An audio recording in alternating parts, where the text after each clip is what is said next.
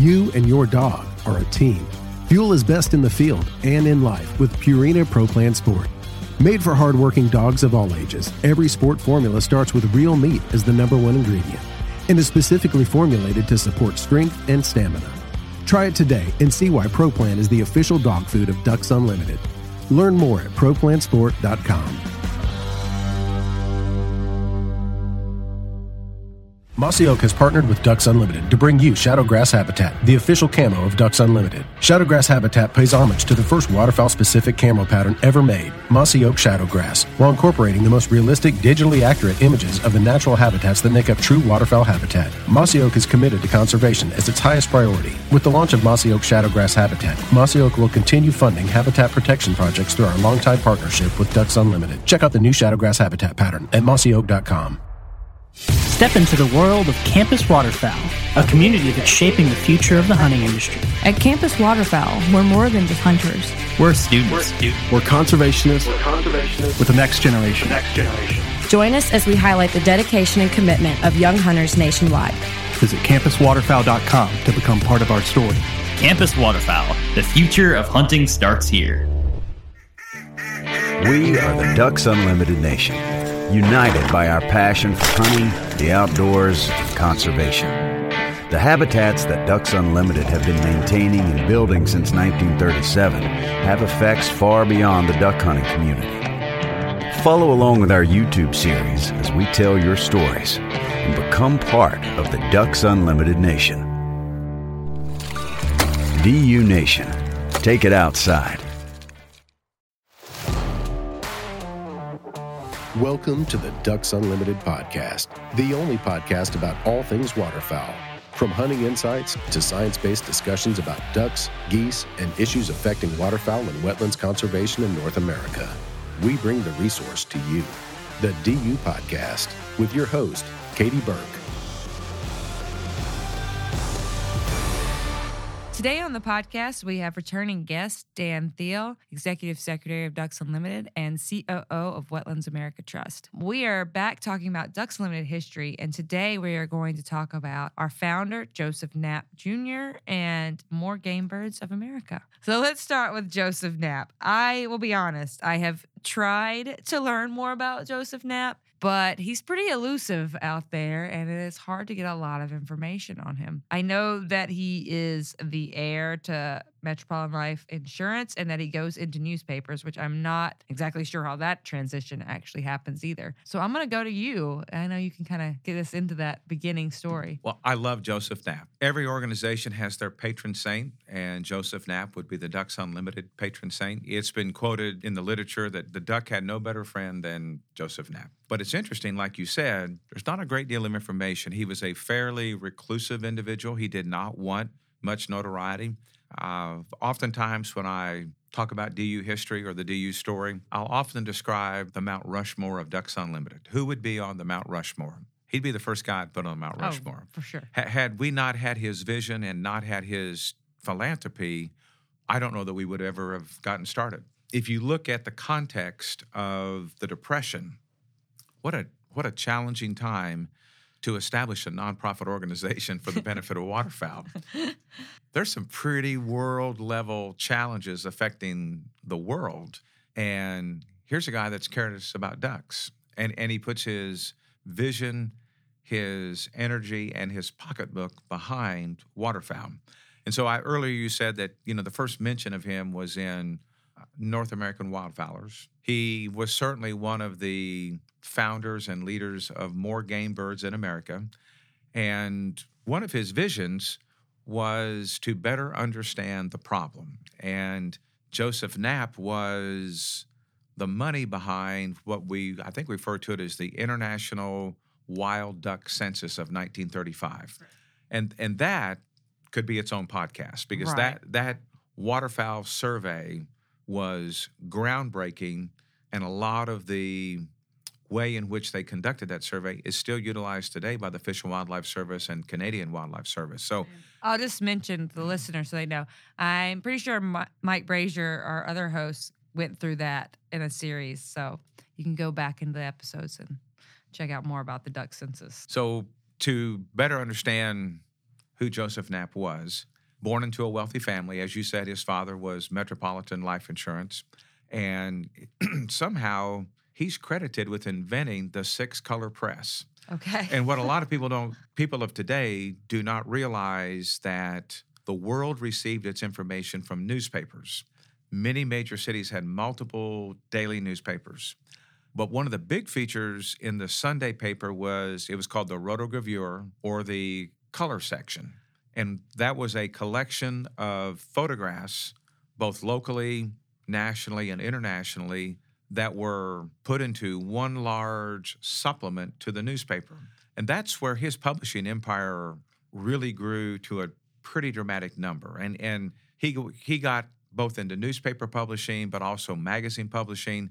But the thing that was his cash cow was the 6-color press, which printed the rotogravure, which every newspaper wanted to have that color section. And so that was Joseph Knapp. Oh, I didn't know that. It's also a minor bit of trivia. If someone would ever read the book, Leaders and Legends of Ducks Unlimited, I wrote the piece on Joseph Knapp for that book. His mother, Phoebe Palmer Knapp, was a famous hymn writer.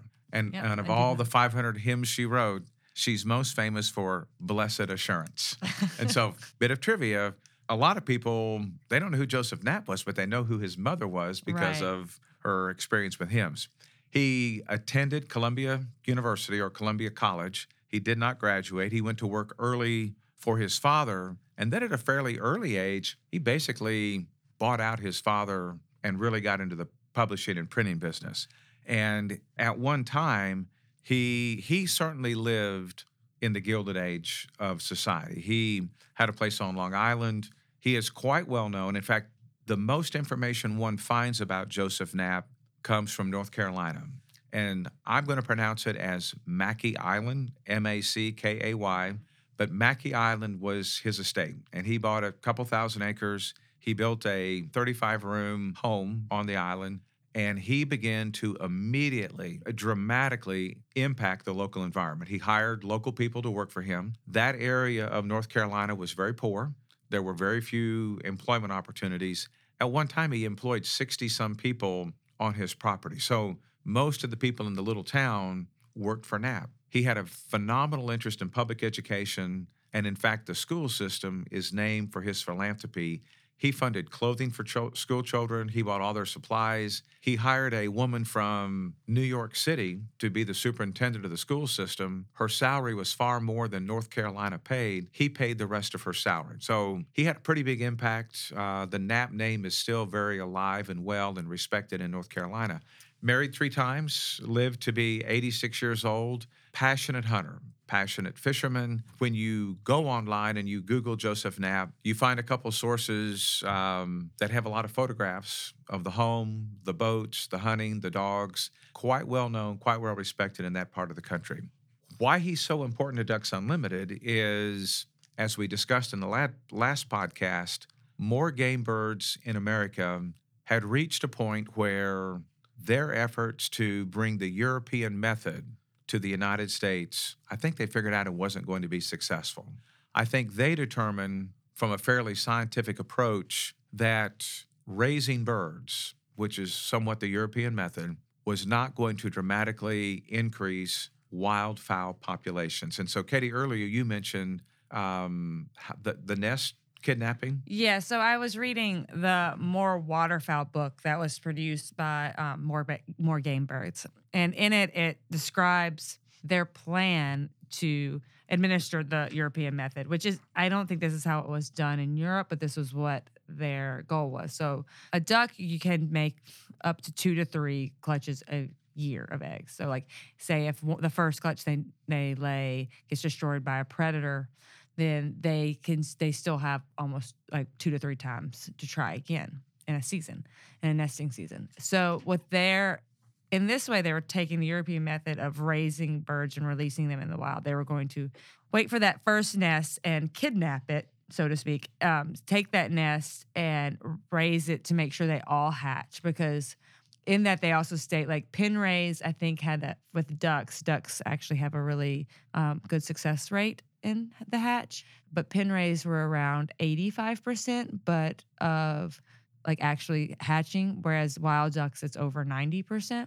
So they were going to take the wild ducks and then hatch them in a facility. And ducks will, which we all know from like the story, the ugliest duckling, they will adopt other ducks. So they were going to try in the first 2 days after hatch to reintroduce those ducks back to a hen mallard in the wild and then have that hen raise it. If that didn't work, then they would have to raise them on and release it. And that in more waterfowl is like, they kind of describe it as, what I read was like, it's definitely not something they weren't sure. It was going to have to be an experiment. Like they needed to test it to see before they actually spent money on that method. And I'm not sure when they realized that method doesn't work. But that was kind of what it stated as, is like, we need to see if this is a possibility. So in the history of Ducks Unlimited, I think we have 4 publications which chronicle our history. The first was in the 1940s. The title is The Ducks Came Back, and it was written by Kip Koss. Kip does a nice job of really telling the story of how more game birds in America became Ducks Unlimited. 4 individuals, all affiliated with More Game Birds in America, were fishing at a lodge on the Beaverkill River in New York. And those 4 men were Joseph Knapp, John Huntington, Arthur Bartley, and Ray Benson. Ray Benson was on the staff of More Game Birds. He was the publicity director. And they are sitting around the fireplace at the end of the day, and they're talking about what's the next step for the organization. And so it's a little bit of free flow of information. They're throwing possible names out. One of the first names was American Duck Hunters Association. And then the idea was, well, you know, most of our work's going to take place in Canada, and companies and associations in Canada use the word limited. How about Ducks Limited? To which Joseph Knapp famously roared back, by God, we don't want limited ducks, we want unlimited ducks. And that's somewhere how the story came that Ducks Unlimited got its name. So probably some truth to that. Those names I just mentioned, there's another name in the history of all of this that we should mention. That is Dwight Huntington. Dwight was an attorney from St. Louis. He was active in the Game Conservation Society. He helped found a gamekeeper school in New Jersey. And his son, John Huntington, back in the day when he and Arthur Bartley were young men and they were working for More Game Birds for America, those 2 gentlemen were part of that original wild duck census. So we have to remember that Dwight Huntington, an attorney from St. Louis, 20 years earlier, had some of these same radical ideas about game propagation. Right. And I remember this was a while back that I came across this, but I know that Knapp eventually buys and funds that program with like More Game Birds in mind, so to produce more people to help in his cause. And tell me if I'm right, but at some point on Mackey Island, one of his staff goes to that school, correct? That is correct. Yeah. So did he, and I don't know this, did he kind of use Mackey Island as a place to experiment some of these ideas that he had? So Ducks Unlimited has a member of the board of directors by the name of Jay Taylor. Jay lives in North Carolina. He is a student of everything specific to Currituck, is the Currituck Sound. That's a pretty phenomenal place for waterfowl. Always has been and still is to this day. And Jay has tracked down some of the individuals who still have connectivity to Joseph Knapp. Also important to share that here at Ducks Unlimited, we have a member of our editorial staff for the magazine, a writer by the name of T. Edward Nickens. Eddie Nickens is a writer for Garden and Gun, Field and Stream, but now he's with us. And Eddie is also a bit of an historian, and Eddie is actually working on a piece which more fully explores who was Joseph Knapp. So if you read some of the online sources, and of course, online sources are a bit dubious, hard to check references on those, but yes, and if you read some of the other publications of More Game Birds in America, I mean, they have articles and chapters on how to build a proper pen for raising quail, raising pheasants. So part of that European method was how to propagate birds. Right. And these men, while their passion was waterfowl, they were interested in all birds. One of the great photos of Joseph Knapp shows him as a much older gentleman with his pockets bulging with seed and corn, and he's feeding some species of pheasant on his stoop at Currituck. So, yes, I think it's safe to say that they did a lot of experimenting with how better to manage waterfowl, bird populations. I mean, it was a great place to do it. Yes. I kind of want to go back a little bit before we get into like the Ducks Unlimited part of where More Game Birds and Ducks Unlimited becomes Ducks Unlimited, to the work that More Game Birds was doing. So we mentioned before, American Waterfowlers then becomes More Game Birds. Mm-hmm. And they mention in American Waterfowlers when that's going away that they need a bigger organization.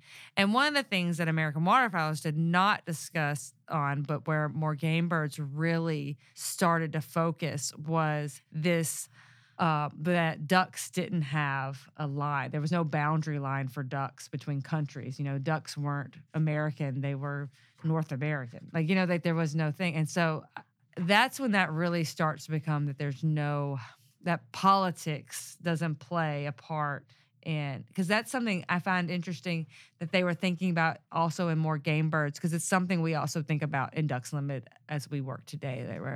We're a bipartisan organization and politics don't come into play. Ducks migrate. They go from Canada to the United States to Mexico. So what was it about like More Game Birds? Like why? Because this was pre-census that they came out with this. Why did they start changing their thought pattern to this? You and your dog are a team. Fuel is best in the field and in life with Purina Pro Plan Sport. Made for hardworking dogs of all ages, every sport formula starts with real meat as the #1 ingredient and is specifically formulated to support strength and stamina. Try it today and see why Pro Plan is the official dog food of Ducks Unlimited. Learn more at ProPlansport.com. Mossy Oak has partnered with Ducks Unlimited to bring you Shadowgrass Habitat, the official camo of Ducks Unlimited. Shadowgrass Habitat pays homage to the first waterfowl-specific camo pattern ever made, Mossy Oak Shadowgrass, while incorporating the most realistic, digitally accurate images of the natural habitats that make up true waterfowl habitat. Mossy Oak is committed to conservation as its highest priority. With the launch of Mossy Oak Shadowgrass Habitat, Mossy Oak will continue funding habitat protection projects through our longtime partnership with Ducks Unlimited. Check out the new Shadowgrass Habitat pattern at mossyoak.com. Step into the world of Campus Waterfowl, a community that's shaping the future of the hunting industry. At Campus Waterfowl, we're more than just hunters. We're students. We're conservationists with the next generation. Join us as we highlight the dedication and commitment of young hunters nationwide. Visit campuswaterfowl.com to become part of our story. Campus Waterfowl, the future of hunting starts here. We are the Ducks Unlimited Nation, united by our passion for hunting, the outdoors, and conservation. The habitats that Ducks Unlimited have been maintaining and building since 1937 have effects far beyond the duck hunting community. Follow along with our YouTube series as we tell your stories and become part of the Ducks Unlimited Nation. DU Nation, take it outside.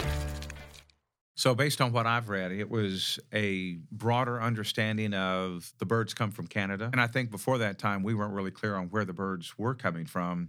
And I believe we discussed last time, even back with American Wildfowlers, they sent a survey group, I believe it was to Alberta, and they were on the breeding grounds and they saw something there they weren't seeing in great numbers in the United States. It's important to note that More Game Birds Foundation proposed an international program, and they published it under the title of More Waterfowl by Assisting Nature. And the program proposed an international agency to increase waterfowl production, raising necessary funds from sportsmen, which that in itself was a pretty radical concept. Right, because I was going to ask you, like, why didn't they just say, hey, Canada, they come from you, why don't you deal with it? Well, I think they saw, because at the time we're in the Depression, neither Canada nor the United States had the funding to do this. Duck hunters are the end users. Duck hunters should pay. Restoration of the breeding grounds in both the United States and Canada, providing management personnel, because at the time, Katie, nobody was working with birds. I mean, right. If you were to have told your parents, hey, I've graduated from college and I'm going to go work to save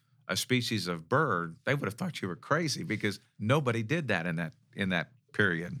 The other idea that they had, they really were the first to proposed the idea of establishing waterfowl refuges along the major flyways. And that became part of what the federal government, both the Canadian government, state government, it was more than any one government could accommodate. So both state government, federal government, and the Crown became very active in waterfowl refuges, which had a pretty dramatic positive impact on waterfowl. Also in that, like, first in their plan, they talk about, and this does not go over into Ducks Unlimited, so I want to kind of hit on those things. Like, we talked about the European model, which doesn't become a part of Ducks Unlimited. But in More Game Birds, they go into, and they have multiple pamphlets on it, extensively about predators. And that's not something that we ultimately even deal with. But you don't see it in there why they abandoned the idea. So why were they so focused? And was it just misinformation? And then they changed their mind, like, once they figured out that it wasn't as important? So let me clear the air on an important fact. Okay. Fact is, Ducks Unlimited was very active in predator control. Okay. And predator control for Ducks Unlimited took place in Canada, and there were multiple ways in which we did it. We shot crows, we shot magpies. I was going to say, crows and magpies seem to be the enemy number one in the history. And the other was you could collect eggs. And so Ducks Unlimited Canada would actually have gatherings in prairie communities. Posters would be put up around the town, and children and farmers would gather. They would beat the bushes looking for nests of magpies and crows, and they would bring the eggs, and then they would receive a penny per egg. Oh, wow. The other thing is they would collect the feet of the crow and the magpie. So when the hunters would bag the birds, and, you know, a lot of people, that's protein. So they're hunting, snip the legs off, turn them in for a little bit of cash from DU.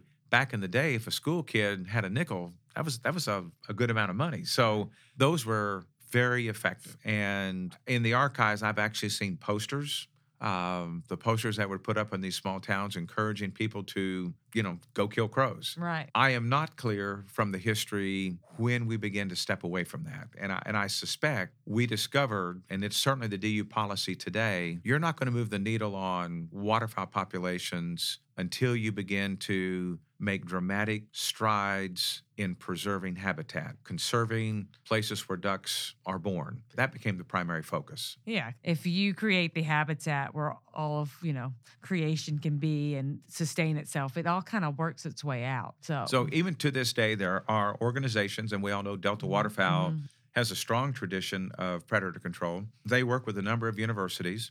I've actually toured several Delta Waterfowl Station predator preserves. And picture, if you will, call it a 50-acre or 100-acre plot with electrified chain link fence, and it is the best of the breeding habitat. And in that test area, they'll have dozens of nests per acre. They will still set traps for skunk and other varmints. Even through that electrified fence, through the chain link fence, they still capture great numbers of fur-bearing mammals that are after those eggs and after those hens. They know they're there, and they will dig under that fence to get to those birds. So the challenge is we have proven, science has proven, predator control works. The other challenge is you simply can't do predator control on a landscape large enough to move the needle on waterfowl production. Right. Yeah, I just wanted to address that part because it's such a big part. If you go back and most of these documents are pretty easy to come by. So one of my favorite stories, as Ducks Unlimited made the transition from More Game Birds in America to Ducks Unlimited, our forefathers in DU, that group of men I mentioned earlier, they truly believed that if they could raise $600,000 a year over a 3-year period, they would have enough money to solve the waterfowl problem. It was a 5-year plan. I wrote 5-year that down. plan. All right. When you go back to 1936, and we must keep in mind that they sold subscriptions at $5 a person. In the archives, we have a few of these old $5 membership subscriptions. The records that our people kept in those days are meticulous. And if you failed to send your $5, you were going to be followed up. Someone was going to ask you for that $5. So the reality is, after the first year's fundraising, They raised just shy of $100,000, far short of the goal. They held a meeting, and it had to have been a fairly sobering gathering of leaders to be looking at your numbers. You've worked so hard, and man, you fell far short of your goal. But they determined to drive forward, and they sent that entire amount of money to Canada, and great things were done with that initial, I believe it was $90,000 that was sent to Canada. And in kind of true DU fashion, we were incredibly efficient. We were incredibly effective. We have to keep in mind, too, that in that era, you could buy land for $10 an acre. Right. You could put an easement for 25 cents an acre. So that amount of money went a long way in the 1930s. Right. I know also, and I don't know what came of it, I know eventually we get the tax on ammunition that goes back to conservation. But in More Game Birds, they really stress this 1 cent tax. And I think the numbers were that they had, if they did 1 cent tax expected to on revenue, they would get $7,500,000 a year. And then that would have been split between them and then upland birds. So that would still result in $3,500,000 a year. And it's just, did they ever make that happen? How did they how did the 1 cent tax get initiated, or the tax on ammunition? I don't know. I do know that there were a couple of movements, and one of those movements dealt with Katie, I don't remember the name exactly, but it was like the Sports Shooters Association. Mm-hmm. And that group, they realized the importance of duck hunting to people buying guns and buying ammo, and they did not want to see the waterfowl population disappear and lose people buying shotguns and shotgun shells. So that association actually sent tens of thousands of dollars to DU back in those early days. Okay.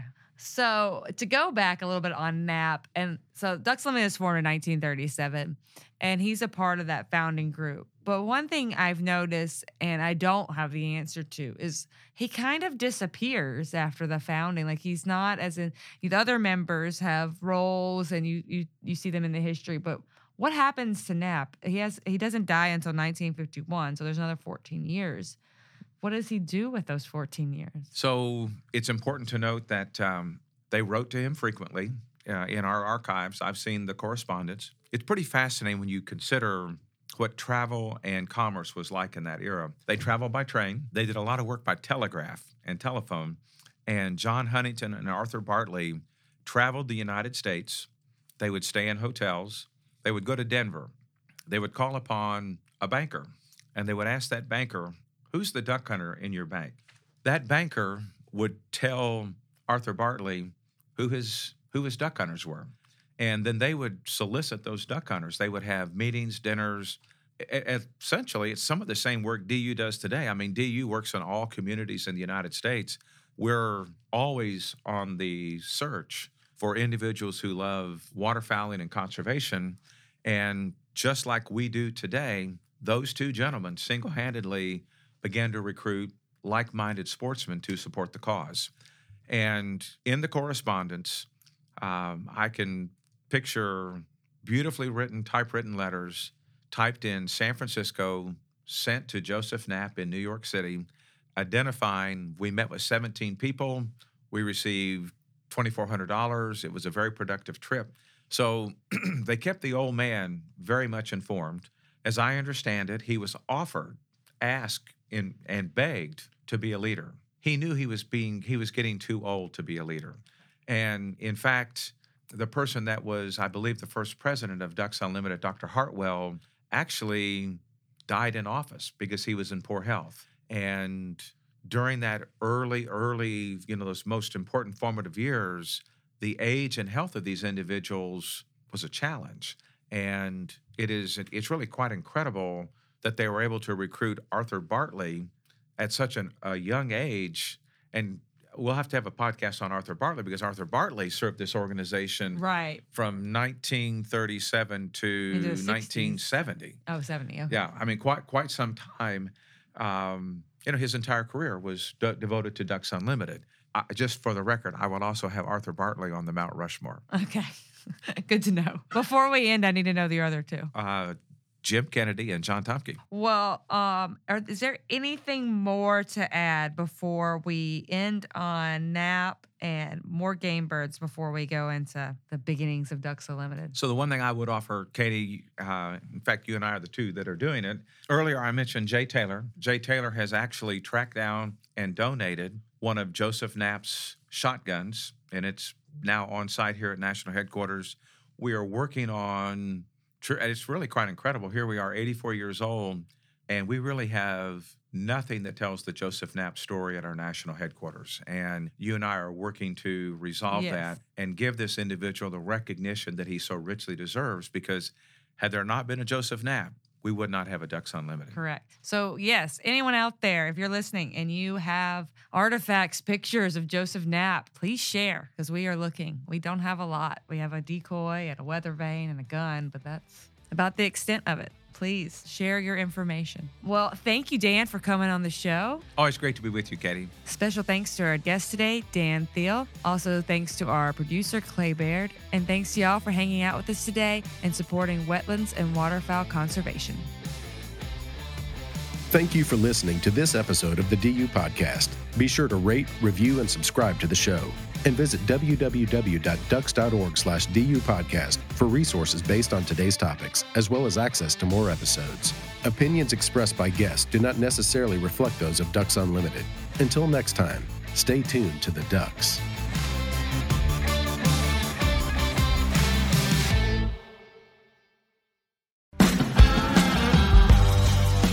You and your dog are a team. Fuel is best in the field and in life with Purina Pro Plan Sport. Made for hardworking dogs of all ages, every sport formula starts with real meat as the #1 ingredient and is specifically formulated to support strength and stamina. Try it today and see why Pro Plan is the official dog food of Ducks Unlimited. Learn more at ProPlansport.com.